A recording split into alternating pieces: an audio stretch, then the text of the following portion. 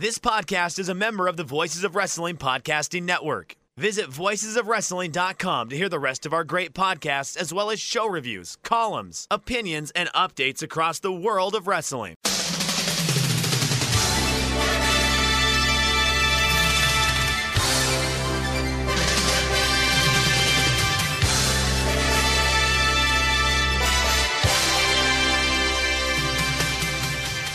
Hello everybody and welcome to the Super J-Cast. I'm Joel Abraham, joined by Dave McDonald. Both of us very grateful for a relatively quiet week.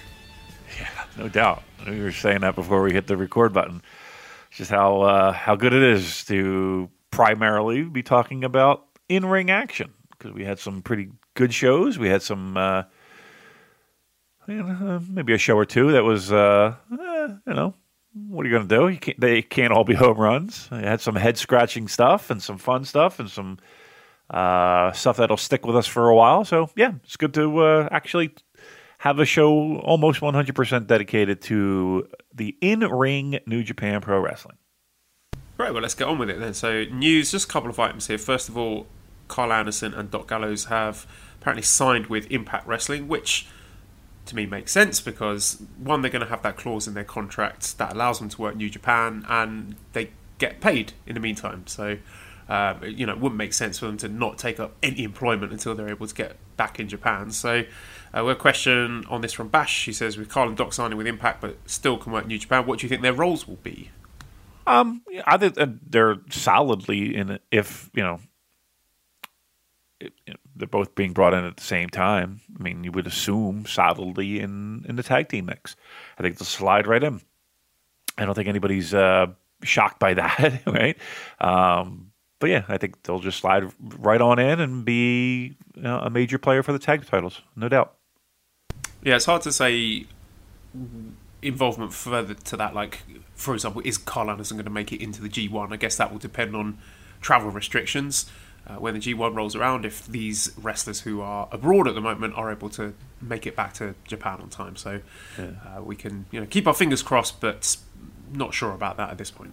Yeah, I don't think anybody is. But, I mean, of the two, you would think Carl is probably... Not probably. I mean, he's in G1, right? I mean, Doc Gallows maybe not. If they put Doc in the G1, I'm not watching it. I'm going to boycott it. Oh, come on. You're watching. We could have the rematch, the Doc Gallows versus Bad Luck Fale, which I'm told is one of the worst matches in New Japan history. Oh, you've never seen it. You owe yourself. You got to take the bad to appreciate the good, right? So it's one of those that'll go down in history as maybe not one of the better ones. But yeah, I would think Carl's in it. Let's put it this way: if he can find a way with travel restrictions to get in, whenever G1 is, let's be honest, because there's really been no firm dates as of right now. I know we were looking at the autumn months, before everything went down and Olympics and all that stuff. So, I would say if he can find a way to get there, he's definitely slotted in there. And the other piece of news was that New Japan have added more dates to the Summer Struggle Tour. So now we've got shows on 4 back-to-back shows, August 6th, 7th, 8th and 9th at Korakuen. On the 11th at Osaka Edion 2 and on the 16th in Shizuoka. So that's quite a few dates, Damon. And Nicole was suggesting this to me, that maybe there could be some sort of tournament, maybe a tournament if Jon Moxley vacates the US title. When you look at those 6 dates, does anything jump out to you at that? Oh, but I mean, I know they've been away for a little bit, but it does seem like we're getting the most use out of Korakuen as we possibly can, right? I'm just happy to see it as a touring company again. Right? They're back in the swing of things. I don't know here's the thing too. You had mentioned Moxley and defending the U.S.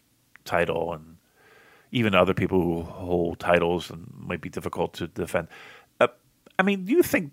I know that traditionally, if you don't show for these events, you're vacating the title. I mean, we've had that happen specifically with the U.S. title. Do you think that they'll have some type of special waiver, some type of special thing where, it's, we're all in a little bit of new territory here. Do you think that they'll make a exception in this case, or do you think it is tournament time? I think so. I think I would be quite happy having the US title on ice for now. Keep it on Moxley until he's able to come back. I don't think it's such a commodity that, right, we've got to get it off him right now so we can have the US title back in the mix. I think having the heavyweight and the IC title together and then leaving the never openweight title as the de facto second belt is quite cool. I like that, having fewer titles, because it makes the never title look more prestigious by the fact that you've taken those two other singles titles off the table. Yeah, and they're not mentioned. I mean, you never hear them, not even a whisper about them. So it's kind of like out of sight, out of mind. Almost very similar to what we saw with the Intercontinental title at one point. It's weird because I'll watch AEW every once in a while, and I have to be reminded that he's the U.S. champion. You know what I mean? Like, I have to be like, oh yeah, their world champion is our U.S. champion. So yeah. I mean, look, everybody's kind of crossing their fingers as to when the rest of the roster can get back and get a full roster of New Japan Pro Wrestling. But I kind of like the idea of these two pockets kind of doing their own thing. It feels like, and because it does allow you to focus on people that maybe you haven't before. So there is something to be said about the fact that half the roster is in the United States and half the roster is in Japan. There is something that I do definitely enjoy about the fact that we get to focus on some people that maybe we haven't before. Yeah, and I think you can build up that next challenge for Jon Moxley, maybe on these Lions Break Collision shows, so that by the time you are able to get him and a challenger in Japan, then you've built up a nice hot program there, and people are going to be champing at the bit, ready to watch that.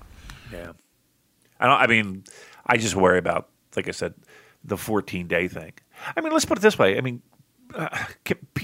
are we, the United States, are they on a travel ban from or to Japan? Do you know of?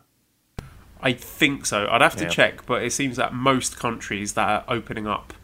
Nobody wants us. Yeah. US are blacklisted. Yeah. I can't blame them, for Christ's sake. It is. I mean, you look at some of the numbers, and they're pretty staggering. So, yeah. I knew the UK we were not permitted.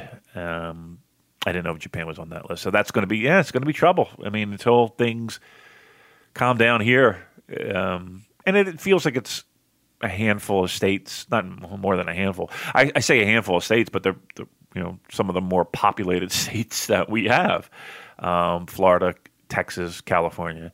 So, yeah, it's going to be a little bit, I think, before we see a full roster. Well, we've got 3 New Japan Cup shows to review. So starting off with Wednesday, July the 1st. And our first New Japan Cup match was Yoshihashi defeating Bushi 10 minutes 22 seconds with Karma. This was a wrestling match that happened, Damon. It sure was. It sure was. Look, you would have hoped that Yoshihashi would have I don't know, I was kind of hoping like the break would give guys a chance to kind of take a look at themselves in the mirror a little bit, refresh themselves, give themselves a new coat of paint. Whew, same old, same old. And again, when we talk about Yoshihashi, and again, we do joke about the old bag of socks thing. It's not that he's not a good wrestler. It's just that he's there. He's just there. And it felt like Bushi was doing him no favors either.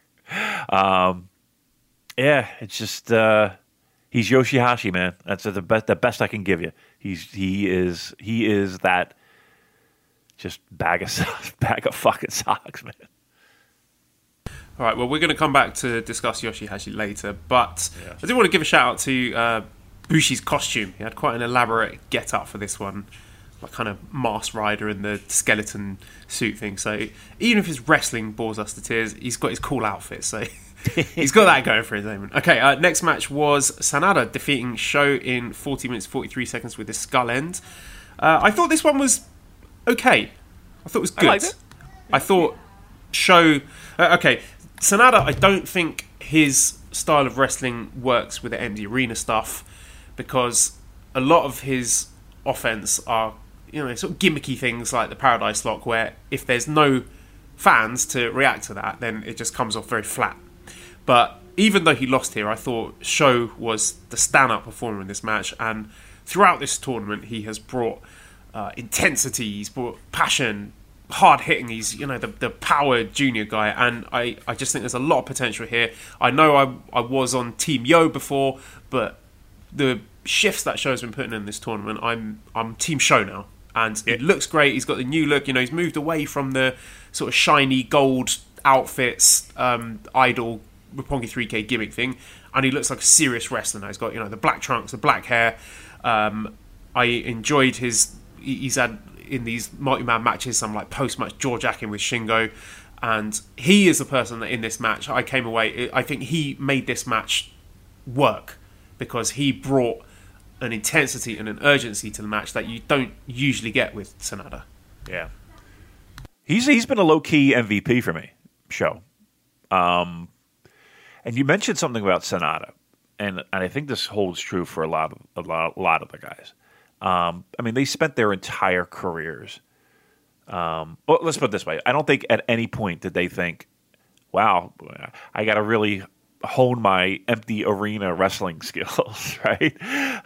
Everything they've done is built to elicit reaction from fans. From day one of wrestling school, slow down. Don't work so fast. Tell the story, et cetera, et cetera, et cetera. And it's like, now those same things. It's hard to have that translate to an empty arena. And you mentioned Sanada, but another guy that I feel like is in that same boat is Okada, where he's a master of big game, big match, big important spotlight matches. They're all in front of they're there to build and to captivate an audience, and it does seem like it's like, and again, Sanada's one of those guys too, where you're like, it really stands out, the things that just don't resonate with an empty arena, because he's been trained for X amount of years and has been wrestling for X amount of years, obviously with people in the building. It is weird watching those empty arena matches and seeing that, especially for two guys that, traditionally you're pointing a finger at and saying, they're top of the line workers, right? Let's circle back to Sho here. We've got a couple of questions. George says, Sho's a total star. I know people knock his hype, but if I can buy Ishii as a potential heavyweight champ, then I can totally buy Sho. And Anders says, where do you see Sho going after his match with Sanada? So you probably won't have seen this statement, but there was some bad news that came from New Japan less than an hour ago. Yo posted on his blog that he's got a torn ACL. Ooh. So Yo is going to be on the shelf for a long time. That's a really serious injury. So it is terrible news, and we wish him all the best. Probably won't be seeing him until next year, we imagine. Maybe even Best of the Super Juniors next year, which makes me think this could be the end of Roppongi 3K. So please talk to us a bit about how you think, one, his performances and his direction prior to Yo's injury, and also now that Yo's been put out on the shelf for a while, what does this mean for Sho? That's crazy news, actually. That's really depressing news. When you're talking about an ACL, that's, we're used to hearing that in your traditional sports, and yeah, you're right. That is a year. If it's a tear, that's a year. That's a year on the shelf. So yeah, Roppongi 3K is.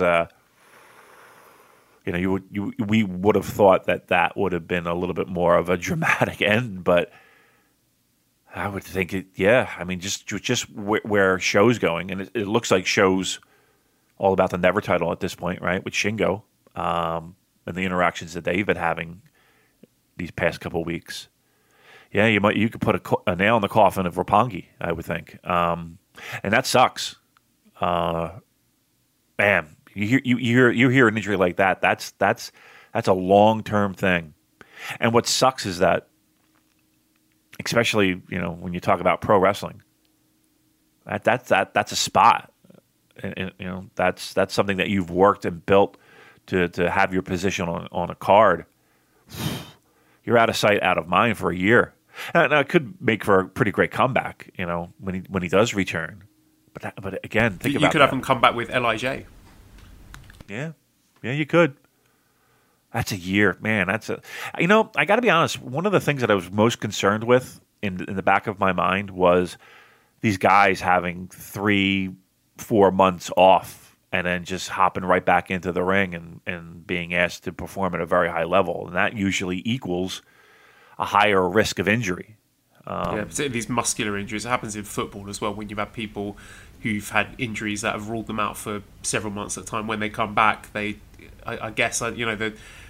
ligaments and the tendons, they're not as supple as they were before, and it takes a while to get that back. And these kind of injuries are not common, but you're more susceptible to be getting them if you've been inactive for a long time.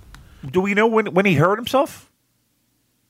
I believe it was in the match with Bushi. I think there's someone was saying this on Twitter. Let me have a look. Just scrolling through here. Because it did seem when like... this is James Parsons at Sexy Submarine. When he does a plancher about a minute into the match with Bushi, you can see him hobbling pretty badly afterwards. So maybe it was that. Yeah, and you know what? Now that you mentioned it, you really didn't see him after that. He wasn't on any of these multi-man tags, and specifically, I'm remembering the most recent show. I can't. That's tough news. And then, correct me if I'm wrong, but didn't Yoshihashi get hurt too? Right? Yeah, he did as well. We don't have any news on that, but there are rumours circulating that it's a potentially career-threatening one. But again, until I've heard some confirmation, I'm not going to pump the brakes on that for now. But yeah, bad news. Yeah, it looked like his leg got caught up underneath him, if I'm not mistaken, and he was hobbling the rest of that match. God, and that's what I was worried about. And like I said, in the back of my mind, coming back hard from 3 months off.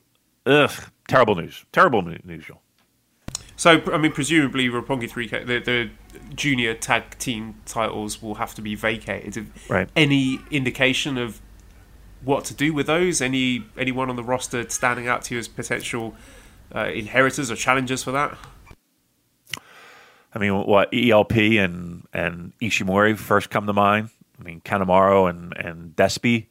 I would think those two would be, I don't know, first on my list, but those are the first two teams that come to mind. And again, it might not be a full-fledged tournament. It might just be, two teams that they deem as the number one contenders, and away you go. You can consider those belts vacated. And, if they haven't been announced already for the shows coming up, I think you'll hear about it very soon. And back to show then, what do you think his ceiling is now? Do you think he is he showing you enough to be in the mix for potential IWGP Heavyweight Champion, or do you think the height thing is still an issue? I do. I hate to say it, and it's funny because you're right. One of the things that stuck out like a sore thumb was Ishii and how everyone seemed to tower over him. I even think even in the Hiromu match, where Hiromu was almost like looking down on him, just because he's taller than him. Yeah, but I think height's still an issue. I mean, I could absolutely see him with the Never title without question. Could I see him with Intercontinental or US? Yeah, I don't have a problem with either. But I just think height is just and how do you get over that, right? I mean, if you can get bigger, but how do you get taller? and you would think his growth is that we're at where we're at with that. So unless they invent some, it's funny you should say that because we took Esther to the doctor this morning. It's nothing serious, but they checked her weight and her height, and the last time we took her there, she was a little bit underweight, as compared to the averages, but she's in the 50th percentile for weight. So she's, good. She's normal weight now. The doctor talking to her. She's still a little bit small for her age, and I was like, so what? Should we start stretching her then? Why are you telling me that? Right? Like, how do you wait? Right? Again, what do you do? Get lifts? That was a weird thing for the doctor to say. I would have been like, what the fuck? Yeah, but I think it's, I say it's an issue, but again, you look at Ishii. I mean, he's a little bit more of a fire plug, and built, like a stocky heavyweight. But yeah. I think I would like to see Sho now. Once he's done with the open weight never stuff with Shingo, I think there's a lot of potential in him having a run as a singles junior guy. Imagine him having a big title program with Hiromu or an El Desperado or people like that. Ishimori. Yeah. I mean, again, it really depends on what they decide to do with that Never title. And in my mind, once you start challenging for that title, it's hard for me to think of you as just a junior. And I say that in quotes. So, yeah. Because I guess look at like when, sorry to interrupt, when Ospreay was challenging Ibushi for it in Wrestle Kingdom last year, then he was still a junior at that point, but it was kind of like junior with an asterisk, wasn't it? Right. Yeah. And again, Shingo's always been that guy that's been, asterisk has been next to his name. So, again, it can be done. He can be a little bit of a tweener going back and forth, but yeah, I mean, I think any of the secondary titles is an absolute possibility for sure. We had Taichi defeating Kota Ibushi in 80 minutes, 8 seconds with a Black Mephisto. And yeah, I thought this was a good match, and I always really like the closing stretches for Taichi matches, like when they were just kicking lumps out of each other. I thought that was really, really fun, really interesting. And just this whole thing with Ibushi, Taichi, and Zack and Tanahashi, I think as a build to a tag team title match, it's been outstanding. This is exactly what we've wanted for years. So rather than me looking at this through the lens of the quarterfinals of a singles tournament, I'm looking at as also serving the function of building up this tag title feud, and I think they've done a tremendous job with that. So there was a lot of run-ins and interference with Zack and Tanahashi and that, but I thought it worked given that it's been a long-term build with these guys feuding over the tag belts. I feel exactly the same way. I'll take the I guess in some people's eyes, the Ibushi not having the greatest New Japan Cup, or Zack, or even any of the four, and I'll take that sacrifice, knowing that for the first time in what feels like forever, we actually have an exciting, interesting, fun tag team situation for those titles. I mean, they look like studs with those titles. You know what I mean? Like they look like they've had those titles for years, right? And they look like a mainstay in the tag division. So, I'm willing to take the loss for, again, what might be considered a disappointing New Japan Cup run for all four of them, knowing full well that there's a goal here, and that's an exciting tag tournament, or not tournament, but tag situation. Just want to talk about Taichi briefly, because he's got wins in this tournament over Tanahashi and Ibushi. Did that shock you? And do you think his stock has raised in this tournament for you? Has to be, right? I mean, when we were doing our pick'ems, that was the big thing. Like, is New Japan going to give Taichi a win like that? And we mentioned, Tanahashi being okay with lying down to a guy like Will Ospreay, right? So I would you don't get wins like that and not have your stock raised. I still giggle at people who, just hand wave Tai Chi, and it's just like I don't understand it. Like the guy's had. I mean, if you're looking at it objectively, fantastic end of 2019, and he's look, you're going to get bullshit with him, right? You're going to get some nonsense, but I think overall his production's been great, and I don't know. There is a little bit of joy watching people melt down when a guy like Tanahashi lies down for him. And the next match we had, the main event was Evil defeating Hiroki Goto in 18 minutes 25 seconds. Evil winning with the Evil. I expected more from this match, and we're going to talk about Evil more later, but just with matches like this, he is a guy who I think is I'm starting to sell my stock in Evil, because when you get matches that look good on paper, you're like, this one should be good. I think Evil's going to have a good performance here. And okay, with a caveat that it's empty arena and no one is really knocking it out the park, with a very few exceptions here. It's becoming a trend rather than an exception, isn't it? Where you get these matches with Evil and you're like, oh yeah, this is going to be good, and then you watch it and it's a bit disappointing and a bit flat, like this. Yeah. I mean, both those guys, though, I mean, traditionally we've laid the boots of Goto many times for just that very reason. And then you get two of these guys together, in the same ring, and it like on paper it feels like it should have been much better. And this is not to say that match was terrible. It really wasn't. And I think a lot of it has to do with the fact that I'm not into either of them. There was really no rooting interest. My rooting interest was, let's get through this. That's never a good thing. And it was a main event, though. It's just the way it was positioned. I expected more. Yeah, I think a lot of people did. I don't think you're the only one. And again, you're right. It is empty arena. It is, but yeah, I mean, there is a certain threshold that you would love to see for a New Japan Pro Wrestling main event, and I don't know if that one reached anywhere near where we thought it would be. That being said, I mean, I don't want to let the cat out of the bag here early, but are you surprised that they have so much faith in Evil at this point?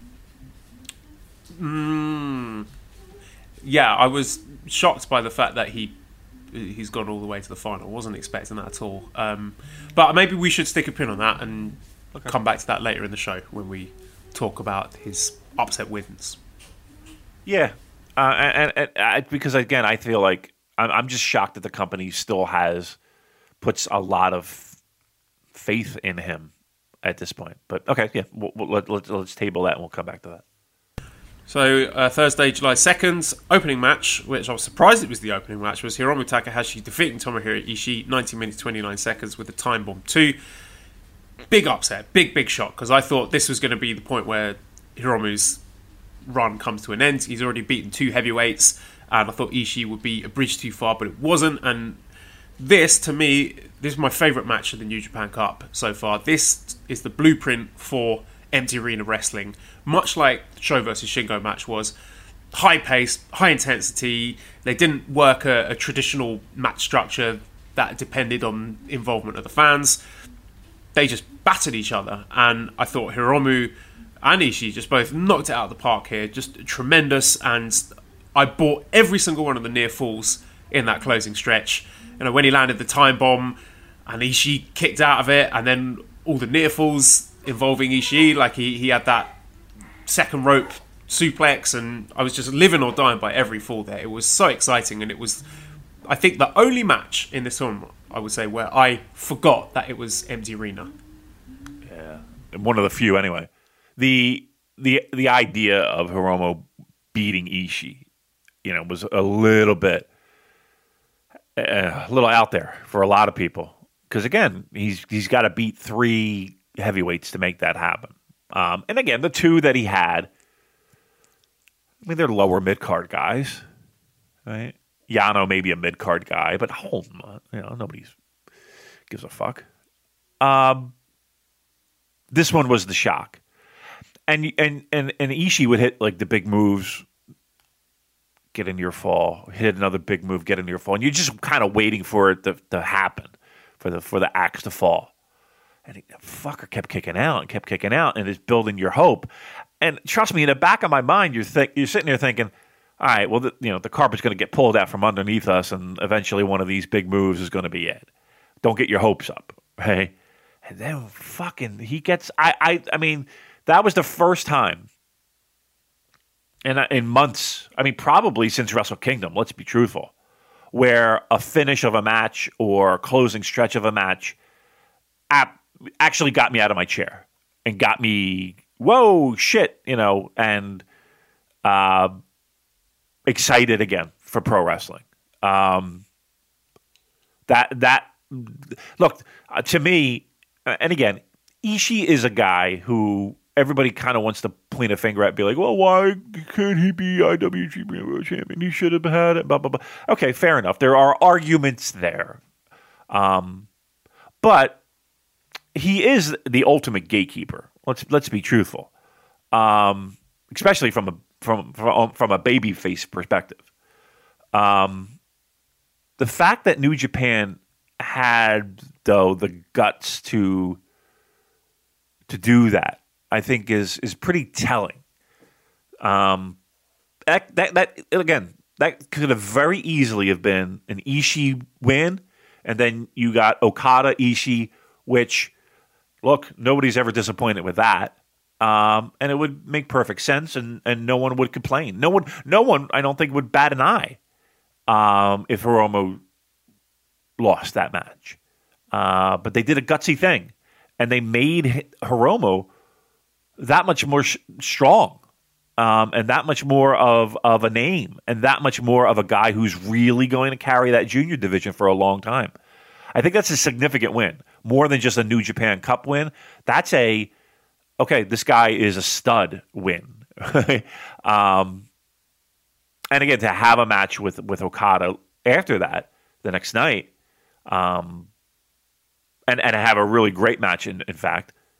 Again, I think this tournament shows on that short list for MVP, but Hiromu's got to be right there with the top, if not the top for MVP. Yeah, these traditional rules, well, unspoken rules that we have been used to in previous years with New Japan, like juniors always lose to heavyweights, that is starting to get turned on its head. And you can see just the slow burn with this story of the elevation of the juniors and Hiromu wanting to take on the heavyweight champion as he's junior champion, just bubbling away. And this win over Ishii has definitely poured a lot of fuel on that fire. And I just like the way that he used the Time Bomb 2 move to beat Ishii, which he hadn't used since Wrestle Kingdom, which he used to defeat Will Ospreay. So that's like his super move to defeat people. Maybe that's his heavyweight killer move. So I like the way that he dug that one out of his pocket in this match with Ishii. We had a question from Biss who says, thoughts on the Hiromu and Ishii size difference or lack thereof? I mean, like I said, it was pretty funny that Hiromu was looking down on Ishii. One thing I wanted to bring up, though, maybe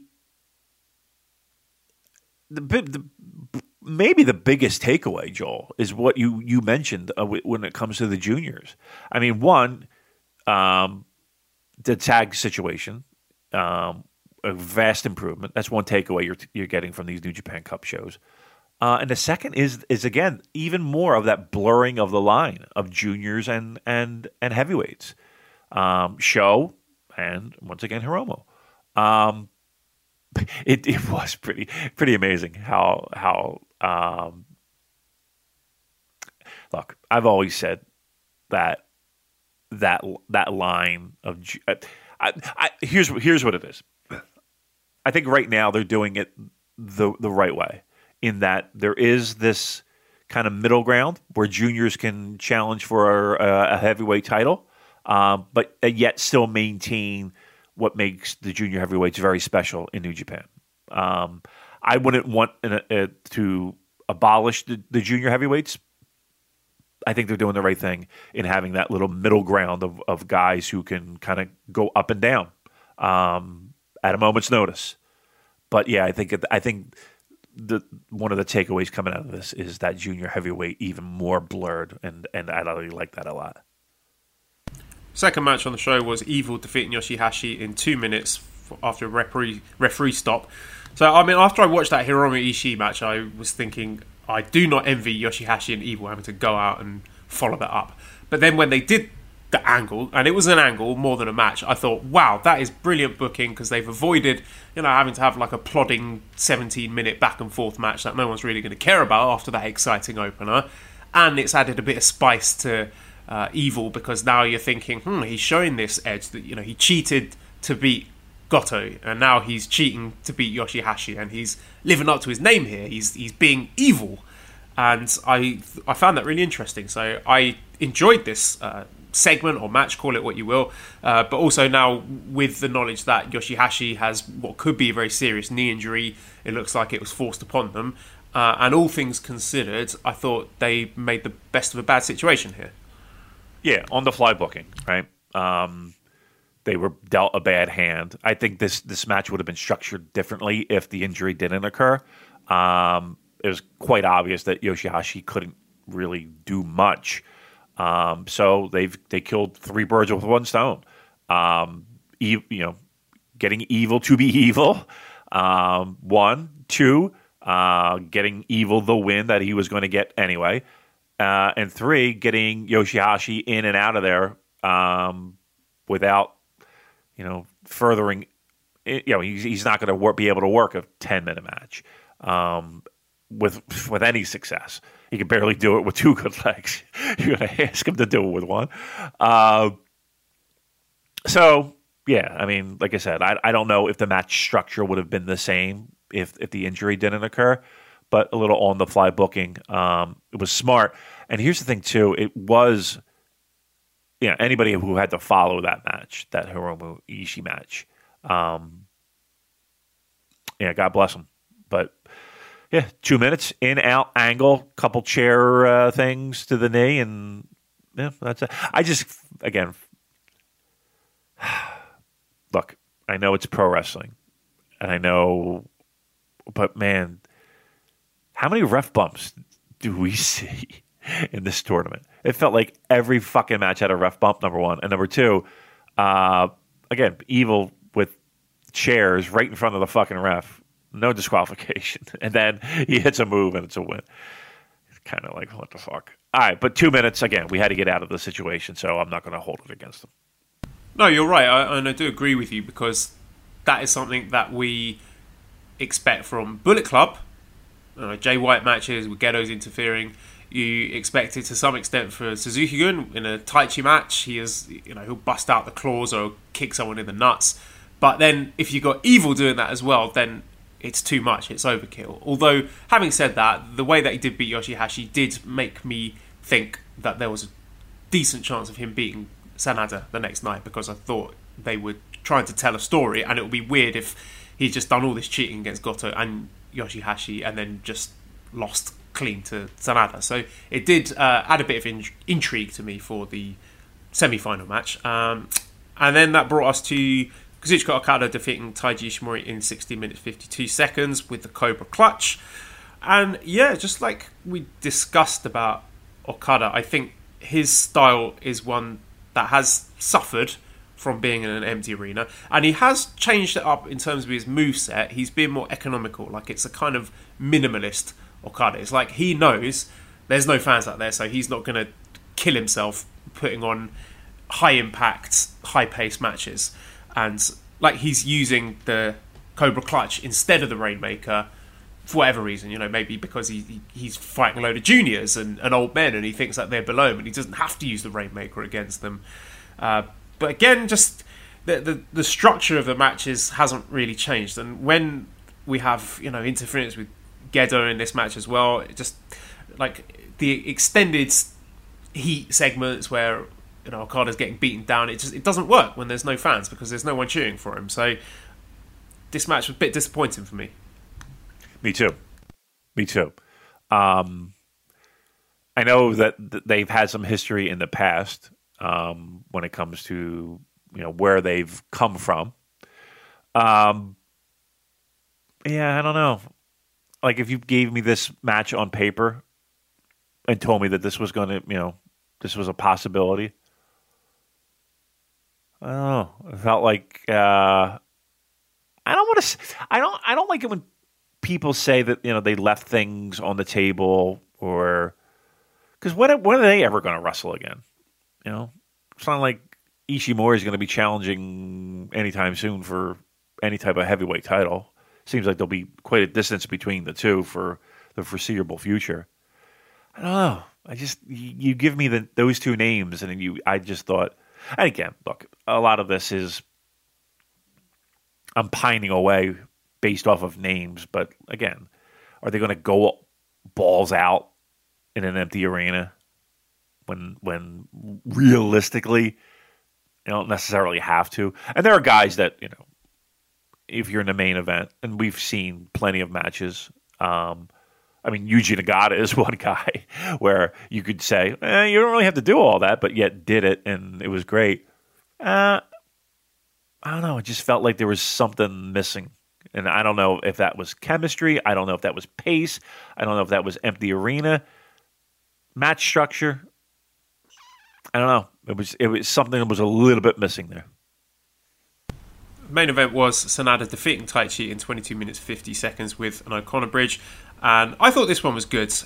Again, for me, Sanada, the success of his matches lives or dies on the quality of his opponent. If he has, because he doesn't do the strong emoting and he doesn't bring that urgency, so he needs his opponent to do that. So in the previous match, he had a very energetic underdog opponent in the form of Sho who was going to bring that pace to the match, and in this Taichi match, he has an opponent who is going to do all the emoting and bring the character work to the match and provide that foil for the kind of the po-faced, enigmatic Sanada, who is not a guy who's going to be doing the sorts of hamming up to the crowd like other people, other wrestlers are. So I thought in terms of the dynamics between the two, it worked, and I thought this was a pretty good match, all things considered, even though, as I've said for a lot of these matches, the Sanada style doesn't work so well with empty arenas. I'm just repeating myself at this point, and it was too long, but what did you think of it? The problem I have with Sanada is this. Countless, but let's add this to the list. There's nothing that he does that I buy. You know what I mean? There's nothing that he does that I'm like, oh, that looks like it could put somebody away. And I think that's a big problem for me. Yeah, I like his moveset. His strikes don't look strong. He's got weak-looking strikes, and then you put together his signature moves like the Paradise Lock, which is really hokey, the Skull Ends, which looks, he's squeezing the top of someone's head. Right. The Moonsault is not a particularly high-impact move. He's lacking that moveset that makes him look like he's hurting his opponent. Right, that moonsault he misses 50% of the time. There's nothing that he does where it's like, oh, okay. And that might have something to do with it. Like, nothing looks impactful. I don't know. Look, I think, here's what I don't want, Joe. I don't want, at the end of the day, when this is all said and done, and New Japan Cup is in the rearview mirror, I don't want to see, like, this better lead somewhere. Because if this leads to all guys just in LIJ getting in the ring, shrugging their shoulders, and then fist bumping at the end, I'm going to be really fucking disappointed. Because it feels like we've seen this every fucking tournament. Like, this better be the beginning of the end of somebody leaving and somebody doing something remotely interesting instead of being bottom feeders for LIJ. Look, Sanada's not for me, and it was one of those things, especially ringing true in New Japan Cup, is that he does nothing that's impactful. Okay, yeah, well, we're going to again touch on our predictions and hopes for that final match later on in the show. So let's move along to night 8 of the New Japan Cup, which was last night, and we're not going to go into too much well, I don't want to talk about the Mighty Man tags at all. I've got nothing to say about them. But this show was notable because part of it was on primetime TV Asahi. It was the first time in 34 years. And just one little takeaway from the opening matches was Gabriel Kidd, who I thought cut a really good post-match promo about his encounter with El Desperado and Suzuki at a WCPW show 4 years ago in the UK. And as he did some grappling with Suzuki, and he was talking about how he remembered that and about the junior division not being pushover. So I think that's one that's worth going out of your way to watch, just because a little bit something extra from the Young Lions and planting the seeds for future stories down the line. I'm always appreciative of that. I don't want to see all the stories exclusively for title programs. So it's great to see just a little long-term thing bubbling under with the Young Lions. So good job to Gabriel Kidd with that. And I guess the first notable thing from this show was the debut or the re-debut of Hirai Kawato, or Master Wato, as he's now called. And we've got a lot of questions about this one, Damon. People are fired up about this. So Real Foreigner says, regardless of the debut not being in front of fans, why in the hell is his first feud with Doki?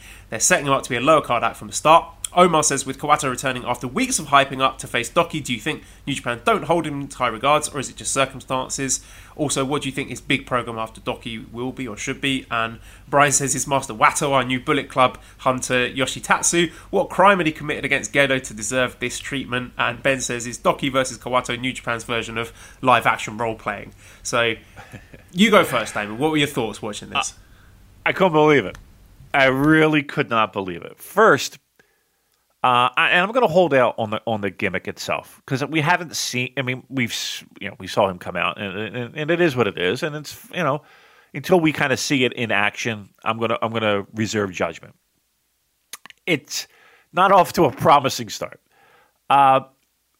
You've spent 3 weeks, 4 weeks, how many weeks it's been, with these videos where feet are dancing in between bamboo trees, and every show had these videos. And then you do the final video, you introduce him, and then the house lights dim and he's coming out.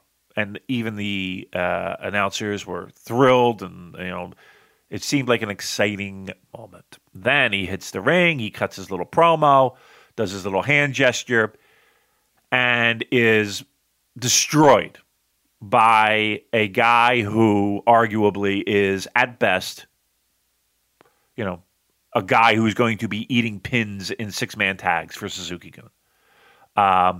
If you were to rank Suzuki-gun members, Doki's at the bottom of the list. And what you've done is you got a guy who you've built up. And I struggled. I actually thought, have I ever... In my history of watching pro wrestling, have I ever seen anything like that? Where it was video, vignettes and hype videos, and then have the person come out and get destroyed. Not by a mid-carder, not by, somebody high on the card, not by, by a bottom feeder. And let's be clear, destroyed. I understand that there is this storyline with Mexico and Doki not, taking lightly not taking kindly to a lot of the guys coming over for excursions, and what do they call? What does he call him? A hipster luchador or something along those lines. I understand that, but know that Doki is who Doki is, and this is not a heat up of Doki. Let's be very clear on that. This has to, and I know they have a match scheduled, right? They did sign a match for Dominion, right? It has to be a squash match that Kawato wins. Has to be, because if not, you're basically telling me, and which was pointed out in those questions, that he is a lower mid carder. You talk about, in the Cup where. Guys should be beating guys in under 10 minutes because they should. And again, I'll give you an example. Tanahashi should be beating Taguchi in under 10 minutes or something along those lines. You get my point, the point that you made. If he doesn't do that, though, if this is like a longer than 5 minutes, I mean, you've established that was it now Master? What was he called? Master who? Master Wato. Yeah, Master Wato. Well, Master Wato is going to be mid-card Wato if he doesn't squash Doki and establish the fact that he's not some mid-card J-Brone. Let me play devil's advocate here. When we were watching Kawato as a young lion, he had good connection with the crowd, but his whole thing was that he was the goofy babyface who would bite off more than he could chew and get battered and just look like a bit of a geek, right? So when he went off for excursion, what were you expecting when he came back? I mean, I don't know. I mean, honestly, I was expecting let's put it this way. I don't know what gimmick I was expecting, but I'll tell you what I was expecting in regards to position on a card. Only because look at the past history in the past 5 years. Jay White, Evil, Hiromu. I mean, these guys are being brought back, and Sho and Yo. I mean, they're being brought back more than lower mid card guys, that's for sure. And by no means were any of those guys that were brought back destroyed by somebody like Doki. You know what I mean? Like it just it blew my mind that why would you? Wouldn't it be the other way around? Wouldn't Doki try to attack and then Kawato is not only beats that attack, but destroys Doki to show his dominance and what he's learned or whatever. You know what I mean? Like it just made no sense to have him get destroyed like that.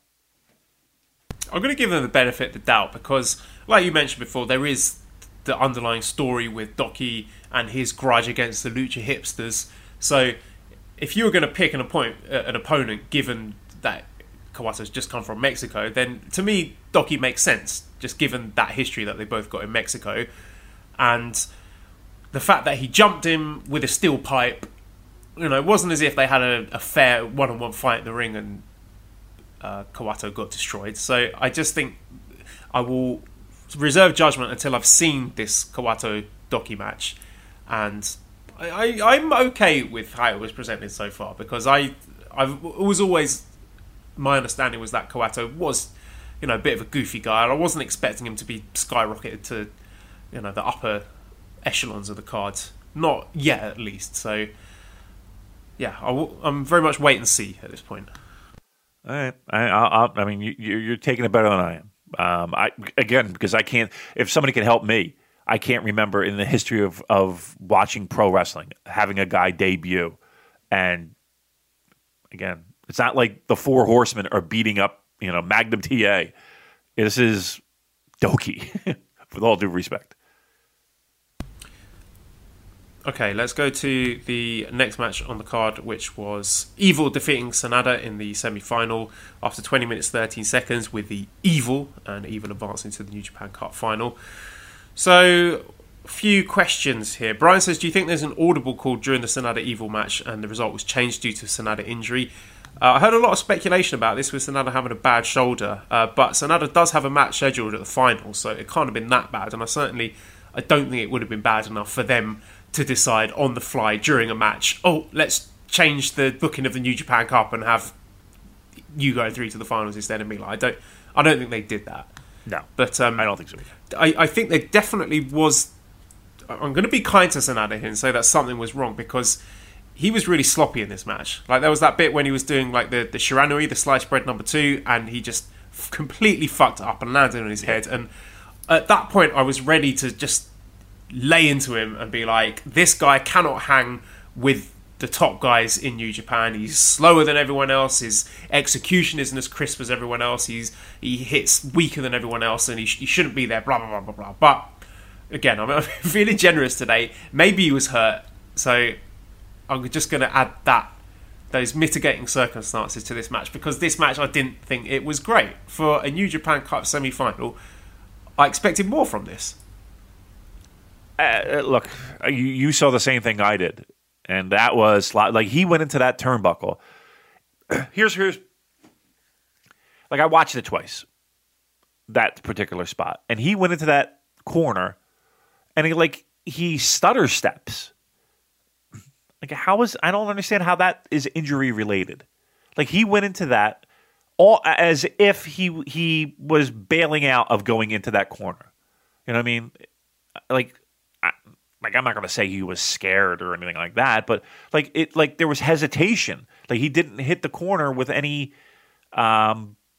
confidence. It felt like, and I don't. Maybe that is injury related. You know, maybe he going into that corner, he felt something wasn't going to go right, and the injury being the cause of that. I don't know, but it looked like it was more to do with his timing and his feet and his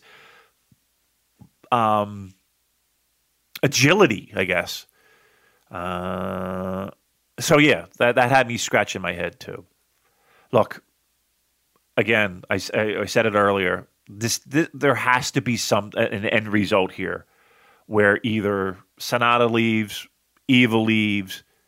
Okay, so let me jump in there because we've got a lot of questions here, and so maybe this can lead on to your thoughts. So Flynn says, seeing Evil be an absolute bastard to Paul Yoshihashi makes me really want to see him in a heel role, as it would refresh his act. I just don't see him as a fit in Suzuki-gun or Bullet Club. Do you think it would be better to have some heels as unaffiliated to factions so they can be lone wolf style? Mark says, if this Evil Sanada issue escalates, who do you see leaving LIJ? Evil, Sanada, or both, and where do they go? Personally, I think Evil will be a good fit for Suzuki-gun as they need more beef. Chris says, with his newfound evilness, do you see Evil leaving LIJ? I can't see him tagging with Sanada after this. And Jason says, what do you do with Sanada now? I figured the story was he loses to Naito and turns post-match. So yeah, Evil continued his cheating ways there. He punched Sanada in the dick, and he said he's going to do whatever it takes to win.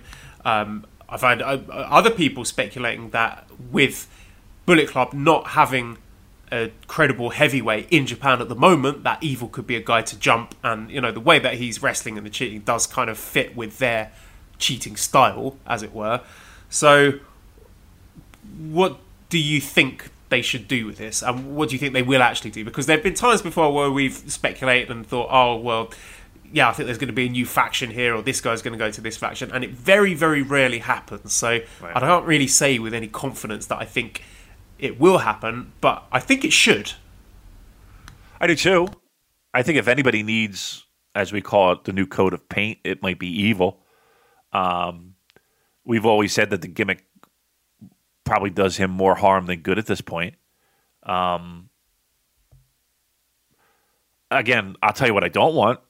I don't want to see at the end of this show where Naito is in the center of the ring and all the other LIJ members are there, and it's okay, everybody's got their fist in the air and there's hesitation, and it's okay, well, we'll let bygones be bygones during the tournament, and back fists in the air. Like, I don't want to see that. I've seen it 17,000 times already. G1s, New Japan Cups, I'm over it. Would you be into Evil Naito feud? It very much feels like a placeholder thing. Like if we do get an Evil versus Naito main event for Dominion, that feels like the sort of thing that you're only doing because you got 3,500 fans there, that in a event that's going to sell out regardless. I don't see Evil in his current form as a credible threat to the biggest title in the business. No. Right. Here's the problem I have, though. Even if you did do something along the lines of the Bullet Club thing, he's still the same guy in the same position. We're just moving him to a different faction. Like, it's not like he's becomes elevated. I mean, the feud will be hot, I guess, right? But after that's done, what do you do with him? He's going to be Evil in Bullet Club. It's the same as Sanada. Like, he's just got a lot of moves that take me out of the match. Like the silly assisted spots that he does with the referee, and the stupid thing with the chair, hitting like a baseball off the other guy. It feels like a checklist of goofy spots rather than actual offensive maneuvers that you would use within the context of a wrestling match. Right. I mean, look, to me, and I don't want this to be shitting on LIJ Day, but to me, they're two of the most uninteresting guys in New Japan Pro Wrestling. because again, we somebody just laid out an entire scenario, and that's going to be. I'll give you the benefit of the doubt. That's going to be a good couple months if they do something with Evil and he turns and leaves and all that stuff. Then what? Then what do you do with the dude? Like, to me, he becomes middle of the pack Bullet Club. Which he's middle of the pack. Not even. I mean, if you're looking at LIJ right now, it's Naito, Hiromu, probably right on his heels, and then it's everybody else. I would have Shingo as a clear number 3 ahead Right. of Evil and Sanada. Right. I would too. And again, people are going to point, oh, he's, Sonata's super over in Japan. Okay. All right. I don't know. I just, two guys that really, I feel like there's not much steam left in either of these two. They need a new coat of paint big time. I think Evil could use a new gimmick. That might be something that you would do. But as of right now, just moving him to Bullet Club is okay. You're going to have a hot month, and then Evil Bullet Club. That's what you got. Lest we forget, David, that Evil is also a never openweight 6-man title holder. So Not bad. I don't know if that's going to throw a wrench into the works of him leaving LIJ. I mean, I was discussing this with Nicole earlier, and she said you could just freebird it. If he quits LIJ, then you just have Bushi, Shingo, and Sanada as the 6-man champions rather than Evil. So I don't think that is a serious obstacle in the way of Evil leaving to join another faction or form another faction. But again, we'll come to it when we preview Dominion, but I just can't help feeling that we're just going to get Evil versus Naito, and then they all fist bump at the end, and the whole thing's forgotten. But anyway, let's move on to the other side of the bracket, which was Kazuchika Okada defeating Hiromu Takahashi in 27 minutes via referee stoppage. And I said on Twitter I thought this was good, but it wasn't great, especially compared to the Hiromu Ishii match the night before.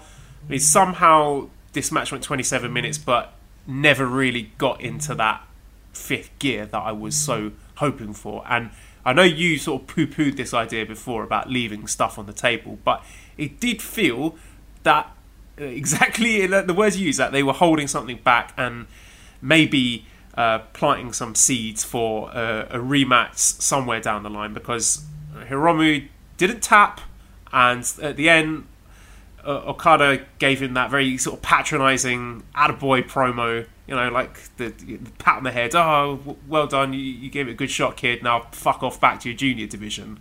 So that was the kind of vibes I got. And then Okada did specifically say in his post-match stuff that if you want to have that big junior champion versus heavyweight champion match, then you can have it with me in the future, not with Naito. So it did feel that they were, like I said, just sowing those seeds for Hiromu versus Okada rematch somewhere down the line, as well as Hiromu versus Naito. So I felt, even though the match did disappoint me somewhat, there's plenty of smoke there. See, I really like this match. And if that's the case where they did leave stuff on the table, then God bless them, because that rematch is going to be pretty fucking special. I like the match a lot. Again, I think a lot of the empty arena criticisms that we've had and laid on Okada a little bit, and again, no doing of his own. It is what it is. Some of that shined through. It wasn't as reckless a match as maybe people might have wanted, especially when it came to Hiromu's offense. But I really liked the match. I liked the way it was laid out. I think both those guys are really special. I thought the match had an energy, and it had a feeling like, for the first time, it felt like a really special match, and like an important match. It felt like champion versus champion, even though it wasn't. Again, I think a lot of the criticism that I would have for this match would be that, again, because of the empty arena. But honestly, I felt like that those 15. How long did you say ago? 16 minutes? How long? The whole match was 27 minutes. 27 minutes. Oh, okay. It didn't feel like 27. Like, there was at no point was I looking at my phone. right? And that's really like the judgment. Yeah, I didn't think it was boring. It was just, to me, it lacked that crazy bit at the end that we got in Hiromu versus Ishii, but we didn't get in this. I didn't feel at any point that Okada was in serious danger of losing. I know they had that little bit where he was about to get hit by the time bomb too, and then he sort of wiggled out of that and transitioned it into the tombstone. So maybe I'm sort of talking myself out of it, but I don't know. What do you think of the Cobra Clutch? Okay, I'm glad you said that because we've got questions about this as well. So Eric says, is getting a submission over the only thing Okada just can't do? I wouldn't mind a new submission finish, but not another awful Cobra Clutch variation. I guess we'll keep this one until crowds are back so we can see how they react. And David says, Skull End or Okada's weird Cobra Clutch? What is worse? I know it's harsh, but both moves look so bad that I can't buy them as convincing finishes. I thought it had been built up well throughout this tournament. The fact that he'd used it to put away all these other guys, and the way he used it against Hiromu, where he hit him with the two, maybe three lariats before locking it in again and choking the life out of him, was effective. But I think it needs to be it's got to look more painful and more snug and more vicious, and sort of wrench it in a bit tighter, and because at the moment it looks a bit weak to me. Yeah, I feel like when Hiromu goes for the arm bar, that to me that looked a little bit more dangerous than the Cobra Clutch. Again, it's pro wrestling. You can get any move over if you give it enough time. Doesn't look devastating, does it? Skull End is worse. Skull End looks like anybody with any athletic ability could just slide their head out. This one at least looks like you're locked in. Neither of them are doing it for me though. He does struggle with that, doesn't he? Submission finishers. I don't know why, but nothing really looks all that devastating. Again, it's conditioning. It's educating fans, but. There doesn't seem to be a payoff to it because he did it, I remember, at the back end of 2017 in all the Road to the Tokyo Dome shows. Yeah. I remember specifically against Hiromu, actually. I think it was Okada Ospreay versus Naito Hiromu to obviously set up that Okada Naito match. And there was the bit where he was using the Cobra Clutch to choke out Hiromu in front of Naito to send him a message. I might be misremembering that. So I thought, okay, so he's building this up and it's going to be a big spot during the Wrestle Kingdom 12 main event, and it wasn't. I don't think he used it at all. So it seems that he's sort of doing it on a whim. It's like, okay, I'm going to run with this submission for a bit, but if this does end up leading into a big near fall at a big event like a King of Pro Wrestling or even the Tokyo Dome, then fair enough. But he's got to stick the course. He's got to keep with it. I know we said it looks rubbish, do you know what I mean? There's got to be a payoff to it. Yeah. Again, it feels like it's what would normally... I don't want to say it's a transition move. But here's the thing. All Japan, they got over a fucking headlock. You know what I mean? Or chin lock. So, again, you can get over any move. It just doesn't seem to... it just doesn't look like... Here's the thing. To me, the pseudo Rainmakers that were delivered before the Cobra Clutch looked more finish off pro wrestling match than it felt like almost anticlimactic when he locked in the Cobra Clutch after it was all said and done. So, we'll see. We'll see how that goes. But yeah, right now it's falling a little flat for me too. Chris asks, after the Hiromu Okada match, what's the biggest show you could realistically have the junior title headline? Good question. Dontaku?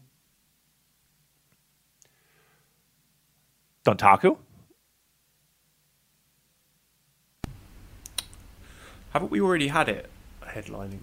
I thought so. Recall Kushida? No, wasn't there a Ishimori Will? Dragon Lee match that Might headlines? Be, yeah. I think that was a Dontaku anyway. I'd have to look that up. But a show like that, you can do it. You can do a B show, and headline. It's got to be a sexy match. Like, here's the thing. I think Hiromu right now can headline, I don't want to say just about any show, but like any of the B shows, you could absolutely put Hiromu in to headline that show. I don't think there's any B show that where I wouldn't feel confident in it doing well with Hiromu on top. So, given Hiromu's performance in the New Japan Cup against heavyweights and all the talk about him facing heavyweight champion, give me percentage likelihoods that you think we see junior champion Hiromu Takahashi facing heavyweight champion Naito, Okada, whomever, in the main event of Wrestle Kingdom next January.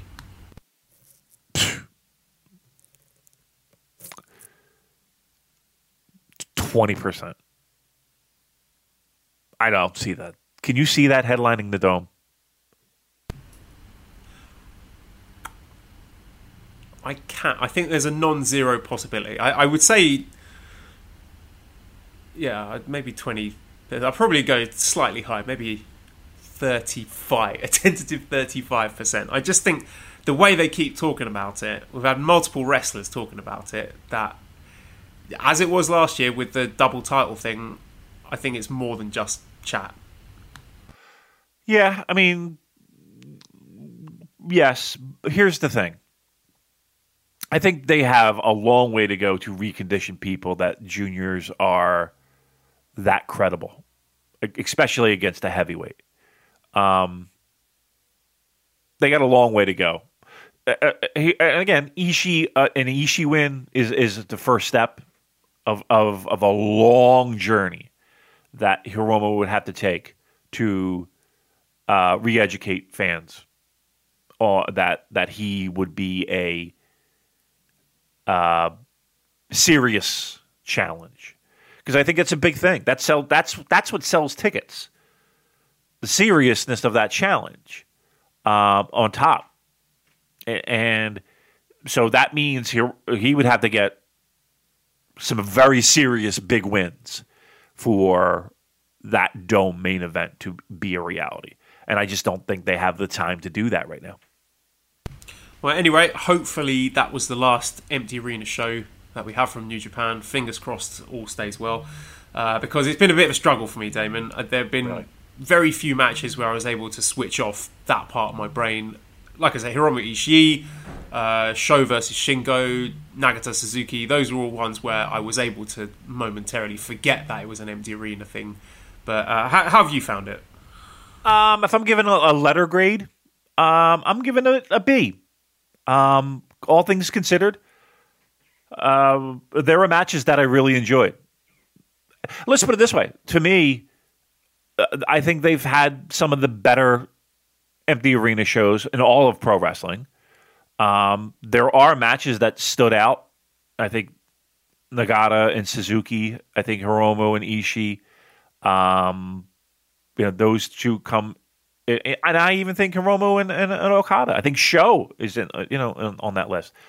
There are matches that I think were really good,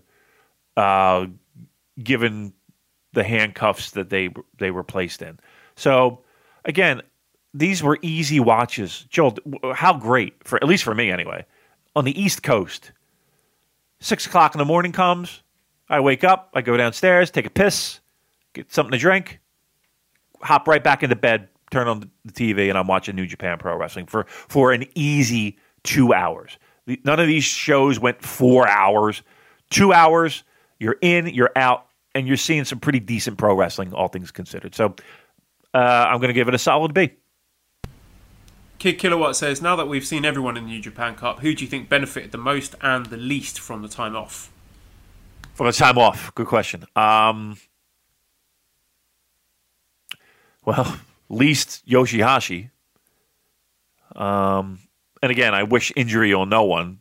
Let me make that very clear, but it's a very Yoshihashi thing for him right now, isn't it?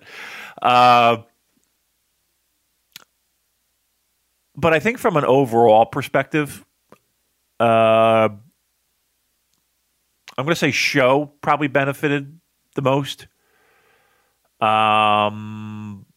I think a guy like Ibushi, like anybody like Zach, probably took a back seat only to further the tag situation, and I'm okay with that.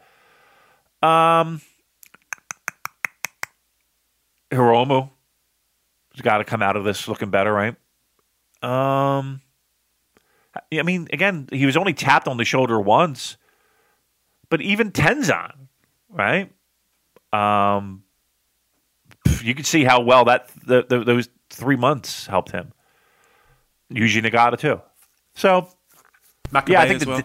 Makabe, yeah. So I think the dads, like I said, they were only tapped on the shoulder once or twice to go. They loved every minute of those 3 months off. That's for damn sure. Yeah. Well, let's move on to the Lions Break Collision show last night, which Damon, I know you haven't watched yet, but I was sleeping. You were sleeping, yeah. But I watched it. Very easy watch. It was only about 40 minutes long, so really enjoyable show. Also known as the Carl Fredericks show because. We got a question from Shingo Stardust. Now that Carl Fredericks has graduated from the Young Lion ranks, how horny of a wrestler will he be? And like this whole show, Damon, was just built around Carl Fredericks. It opened with that interview with Kevin Kelly, and I think that set the scene for the kind of push that this guy's getting. So we had an opening match with Clark Connors and Alex Coughlin going to a 10-minute draw, and now that Clark Connors has grown his hair out, he looks very much like Woody Harrelson, which was quite distracting. But really good match, high pace, high impact, high intensity. You could tell these guys were just raring to go to get in that ring and put shows out for people to watch. And we had Connors give a backstage promo afterwards. He's saying he doesn't want to be the last guy to graduate from the dojo, and says he's going to win, and I quote, every gosh darn match there is, which is adorable. And then we, even in this tiny show with 2 matches, we still got an intermission on a pre-taped 2-match show. It was great. We had the LA Dojo boys doing an ad for the Gekyo Jikun, the magic sponge thing, which is hilarious. Definitely worth checking out. And then in the main event, we had TJP and Carl Fredericks defeating Jeff Cobb and Rocky Romero. Carl Fredericks getting a pin over Rocky after 10 minutes and 18 seconds with a backslide. So he's got a new look, he's got a new outfit, Carl, which was actually designed by our friend Tapler. So he's looking great. He hasn't had this excursion like a lot of young lions do. And it makes me think, would he have beaten Kenta if he was set to appear during the New Japan Cup, no longer as a young lion? I wonder if they really would have strapped the rocket to him and let him defeat Kenta in his first match as a non-young lion. And I'm just curious as to what his push is going to look like. Is it going to be like on the level of someone like a Jay White, who debuted, first match back was challenging Tanahashi for the Intercontinental title at the Tokyo Dome, and admittedly he lost that, but then the next month he beats Kenny Omega clean for the US title, goes on this long run with the US title for half the year, and then a year later he's IWGP Heavyweight Champion. So I'm really curious as to how all in they are on a guy like Carl Fredericks. And in this match, he looked great. They did a really good job setting up a future Carl Fredericks versus Jeff Cobb match, because they two were going at it afterwards. And then he also delivered a really good post-match promo. He said that he's an alpha and he won't submit to anyone's leadership, like talking about factions. I thought it was a really great promo. He just looks like the total package to me, Damon. Like, if you were to make a checklist, like the criteria for a guy who's going to be a star, he's a hunk, he's tall, he's cocky, at the very least he's a good wrestler. I mean, it's maybe too early to say how he will do in serious main event extended matches. He's charismatic, he can cut a promo. Sky's the limit for this guy. So all in all, it's just very, very good opening show, easy watch, quality wrestling, set up future stories. Highly recommend it. Nice. And you said easy watch. You said all things considered, maybe 40 minutes, you said? If you're just watching the matches, 20 minutes. So 10 minutes for the opening match, 10 minutes, 18 seconds for the second match. But again, I do recommend watching the adverts and the promos. So yeah, the whole thing was about 40 minutes. Give me a letter grade on production. A. It was really good. Very slick, very professional. Nice graphics. Okay. Nice. All right, look. I mean, that's exciting, actually. And here's the thing, that they're smart enough to use the cards they have been dealt. I mean, I don't know if this was in the works before travel restrictions and all that, but what a platform, right? And again, correct me if I'm wrong, weekly, right? This is going to be a weekly show? Yep, that's right. That's and full commentary with Kevin, Chris, and Gino. Great. Look, that's smart. It really is. Again, it's just a vehicle to help get these guys over. I love it. I think it's a fantastic idea. And look, everybody had already circled Carl, especially after the Young Lions Cup. Yeah, I mean, imagine if he pulled out the fucking upset over Kenta. Talk about the Rocket. That would have been something else. Good. All right. I definitely will catch that today then. Again, 20 minutes. I can handle that. No problem. Good job by them. Good.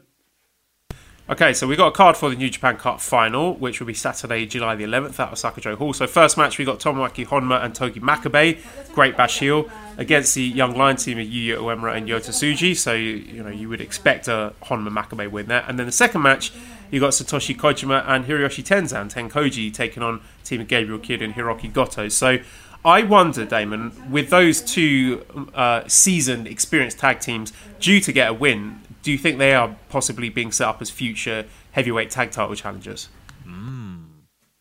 Well, until we get the other troops in, they gotta find something, right? So yeah, I mean, I would not be surprised to see that in the very near future. Third match, we have Master Wato against Doki. So we're hoping for what, like a 5-minute squash from Master Wato to show all his great martial arts kicking moves and looking like $1 million here. I mean, look, I don't. It doesn't have to be a squash, Joel, but it's got to be a dominant win. I feel like it has to be a dominant win, or again, what's the point?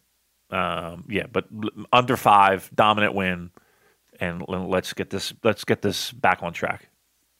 Fourth match, we have Bushi and Sanada versus Taiji Ishimori and Yujiro Takahashi. I don't know, that's not a particularly interesting match to me. It doesn't look like it's going to be setting anything up, but there you go. Got you to fill up the space somehow. Yeah, I mean, that's exactly what it is. Fifth match, we have Yusuke Taguchi, Yuji Nagata, Kota Ibushi, and Hiroshi Tanahashi against Suzuki-gun team El Desperado, Minoru Suzuki, Zack Sabre Jr. and Taichi. So, again, we're sort of continuing this feud with Nagata and Suzuki, and also it's a preview for Ibushi Tanahashi against Zack and Taichi. So, yeah, not a great deal to say about that. Sixth match, we have Sho, Yano, and Ishii against Hiromu, Shingo, and Naito.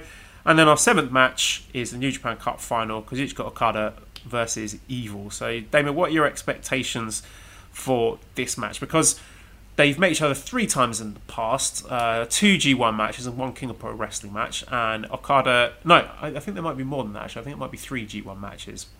I don't know. Let me look it up. I haven't done the research. 3-1, right?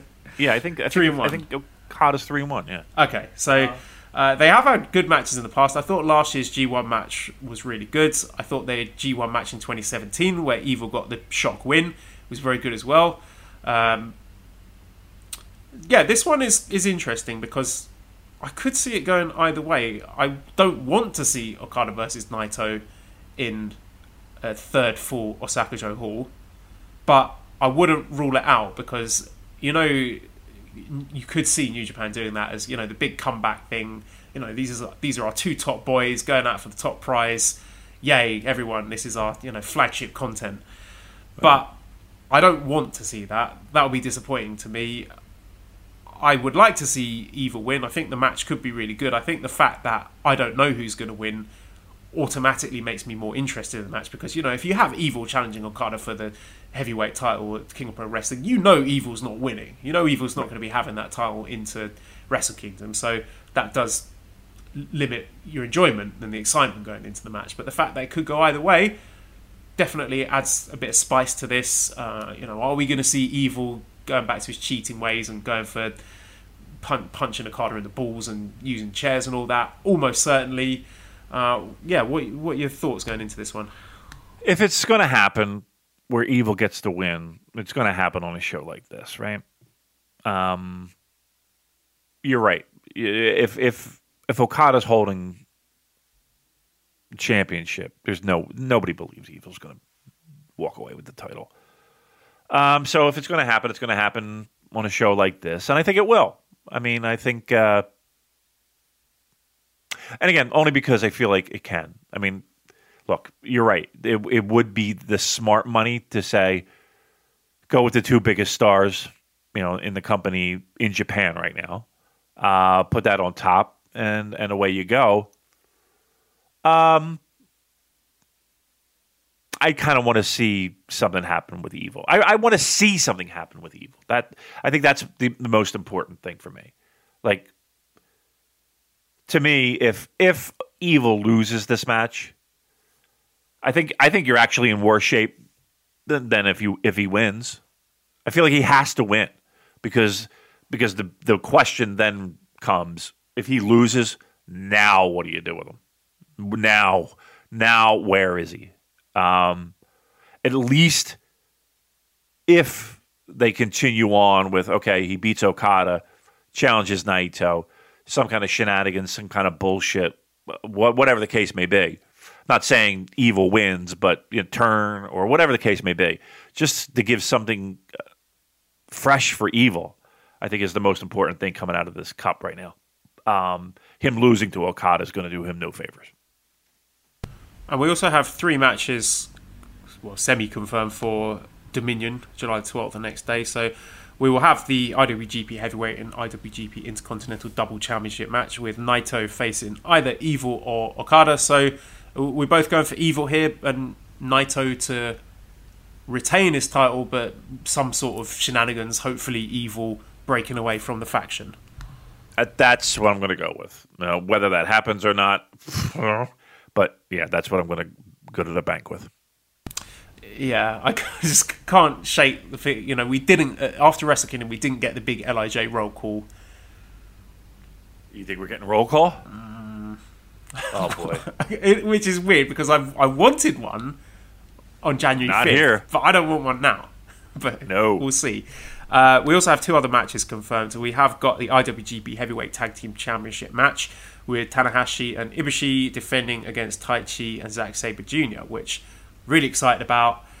If you do have Evil in that main event and you're going to have shenanigans and ball punching and chairs and that, then this can be your purest match.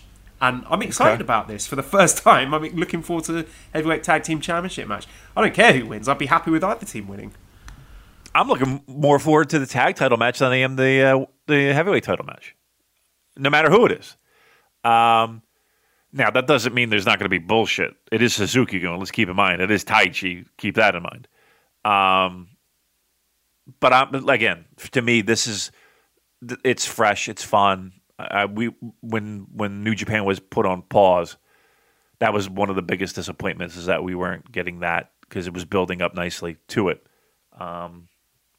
Yeah, I think that match will be great. I think that'll pay off for a while. Any prediction who you see winning that?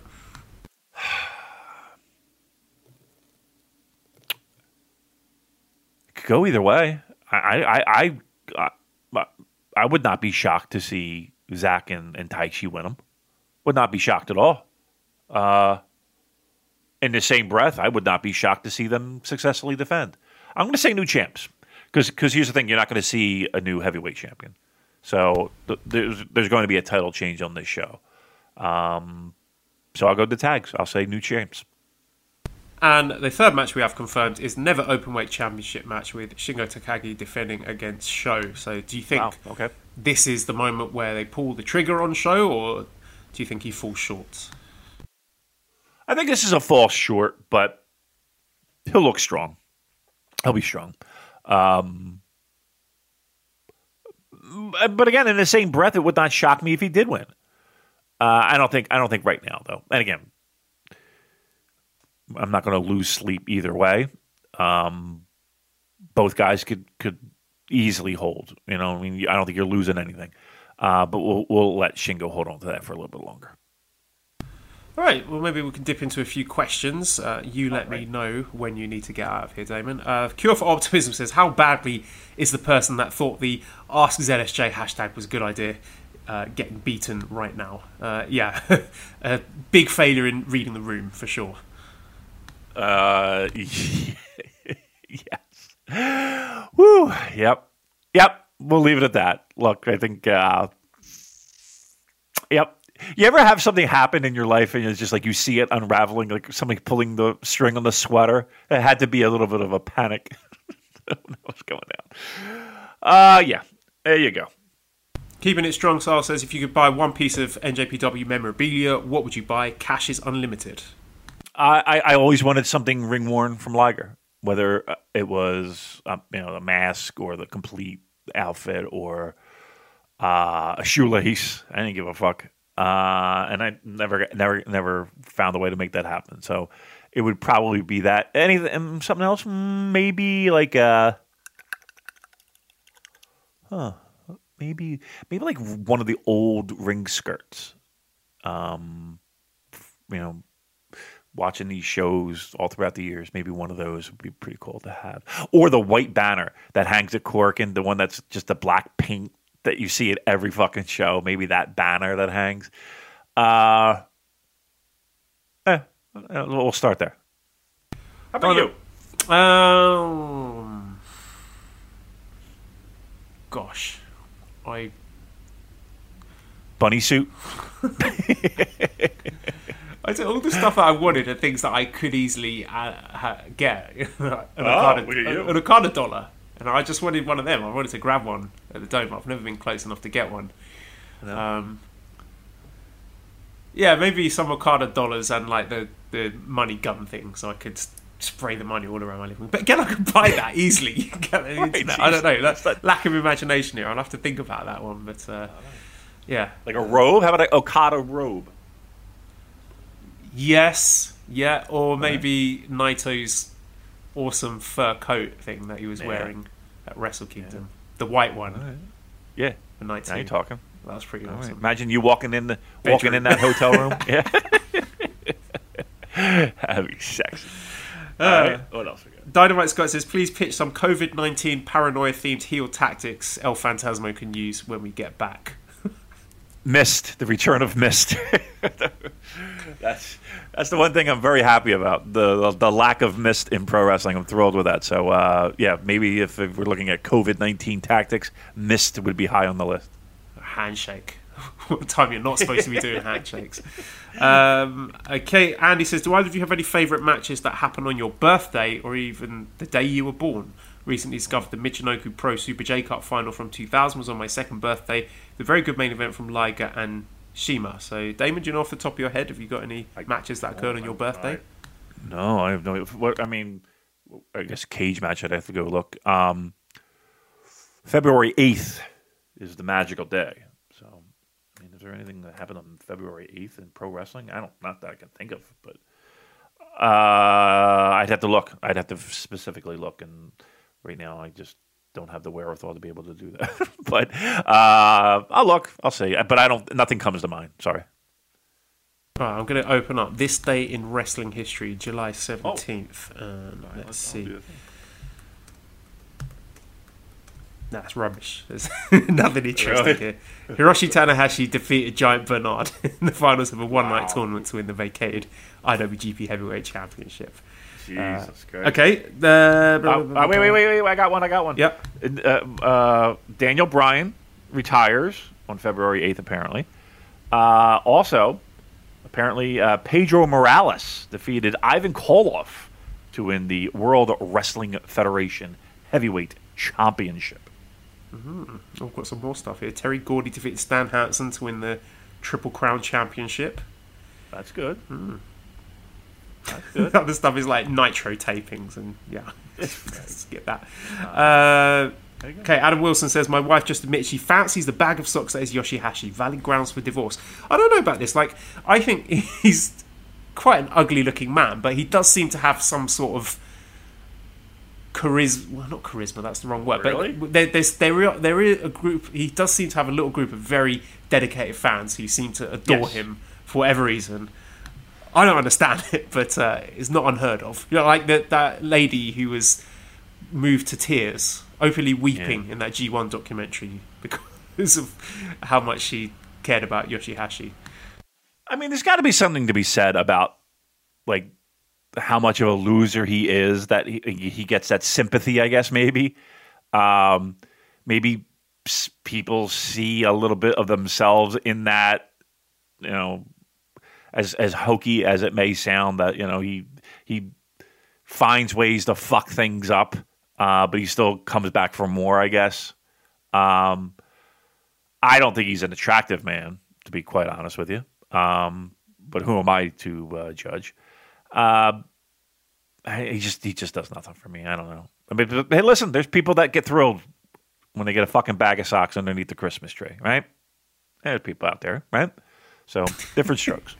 Wrestling with My Girl says, is it just me or has brawling taken over pro wrestling? At least in the States, it feels like it. It's one thing to have a few matches on the card, but it feels like the majority for some promotions is every match. I don't know. I mean, here's the thing. I don't think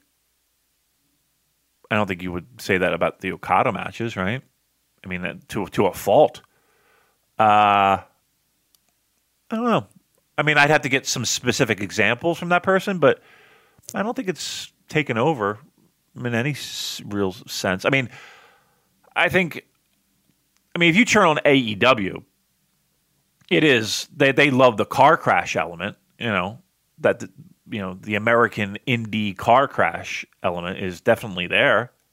But I don't know if it's every match. I don't know if it's necessarily taken over. I don't know. I don't know if I agree with that one. Jimmy says, scenario for Damon, would you rather live in a world where New Japan never existed or a world where the Smiths/Morrissey never existed? Ooh, fuck. Wow. That's a hard-hitting question there. Good questions this week. Fuck. Whew. Okay. I would say a world... Like, the Smiths are one of my favorite bands of all time, but they're not my favorite band. So I could find other great music to have, right? And if the Smiths weren't around, then I would have other things to compensate. And yes, I could find other great pro wrestling, but I think consistently for me, New Japan has always been my favorite promotion. So, like, if the Smiths were my favorite band, we might have a different conversation, but they're one of my favorite bands. So I would say a world without the Smiths.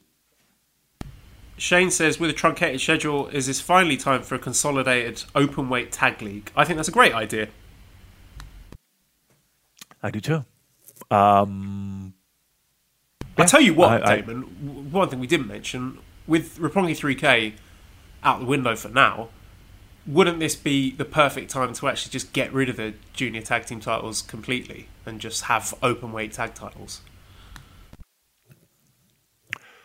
I'm a fan of less belts than more, but it does give those juniors who aren't in the heavyweight or in the singles picture, it does give them something to do.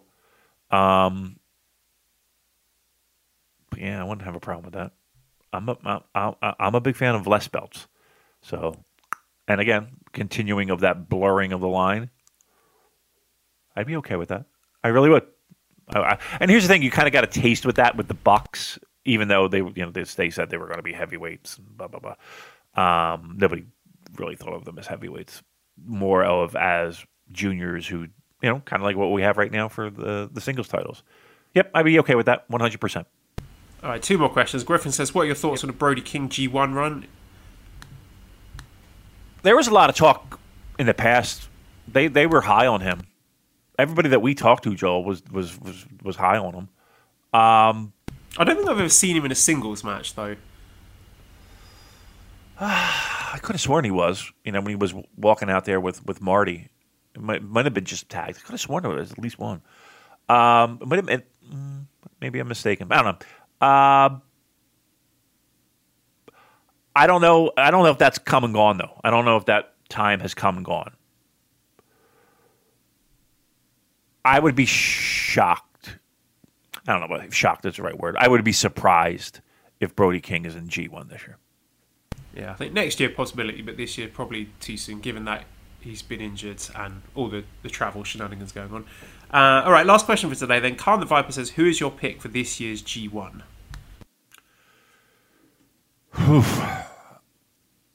It really depends on who's here. I'm just going to go with a chalk pick and say, okay, I'm going to give you a chalk pick. Okay, pick from the head and a pick from the heart. Pick from the head, Okada. Pick from the heart, Hiromu. Wow, you think Hiromu's in, huh? Yeah, Okay. maybe they do the best of the G1 climax open weight mishmash thing. I'm going to say, all right, head and heart. Head would be Okada. Heart, how about Shingo? I would be down with that. I just feel like we're at a point where the brand value of January 4th, Wrestle Kingdom, Tokyo Dome is so high that any match they put, I mean, not any match, but any match between two quality heavyweights, that show's going to sell out either way. And Naito against Shingo last year in the G1 was a lot of people's favourite match, or certainly in their shortlists. So with the right builds, sure, I could see it. Joel, have they officially announced January 4th yet? Not to my knowledge, no. Again, we're in troubling times. Uncertain concern? times. You can't say troubling, it's too time. negative. Okay, uncertain. Okay. Is that troubling to you? Is that concerning to you at all? No, not really. I'm sure they'd be mad not to do it. I mean, they've managed to put on a Dominion this year, and look at all the shit that's going on. Good point. Yeah, that's a good point. That's a good point. All right, listen, I'm just putting it out there. I haven't heard an official date yet, so just FYI. Okay, well, that's all we have time for today. So you can visit redcircle.com/shows/super-j-cast if you want to throw some money our way, show some love for the great free content we put out there week after week, even when we're stuck in hotels and pandemics and childbirth and depression and all the other shit that comes our way. Show us some love. Put your hand in your pocket. You can join our Discord as well to join all the fun chat going on there. The link to that is in the show notes and on Twitter. ProWrestlingTees.com/SuperJcast if you want to get one of our great t-shirts. Also, if anyone can suggest an alternative website where I can put my Scampy Club design up, because PWT won't host it, let me know, because I do want to start making some money out of that, because otherwise I've just done a vanity commission to Tapler for no reason whatsoever. Massive thanks as always to editor Dan. You can find him on Twitter at LousyHero219. You can also subscribe to the Voices of Wrestling podcast network for other great shows. Please give us a 5-snake review on iTunes and some nice words, because it does help us move up the rankings. Follow us on Twitter at the SuperJcast. Thank you everyone for listening, and goodbye.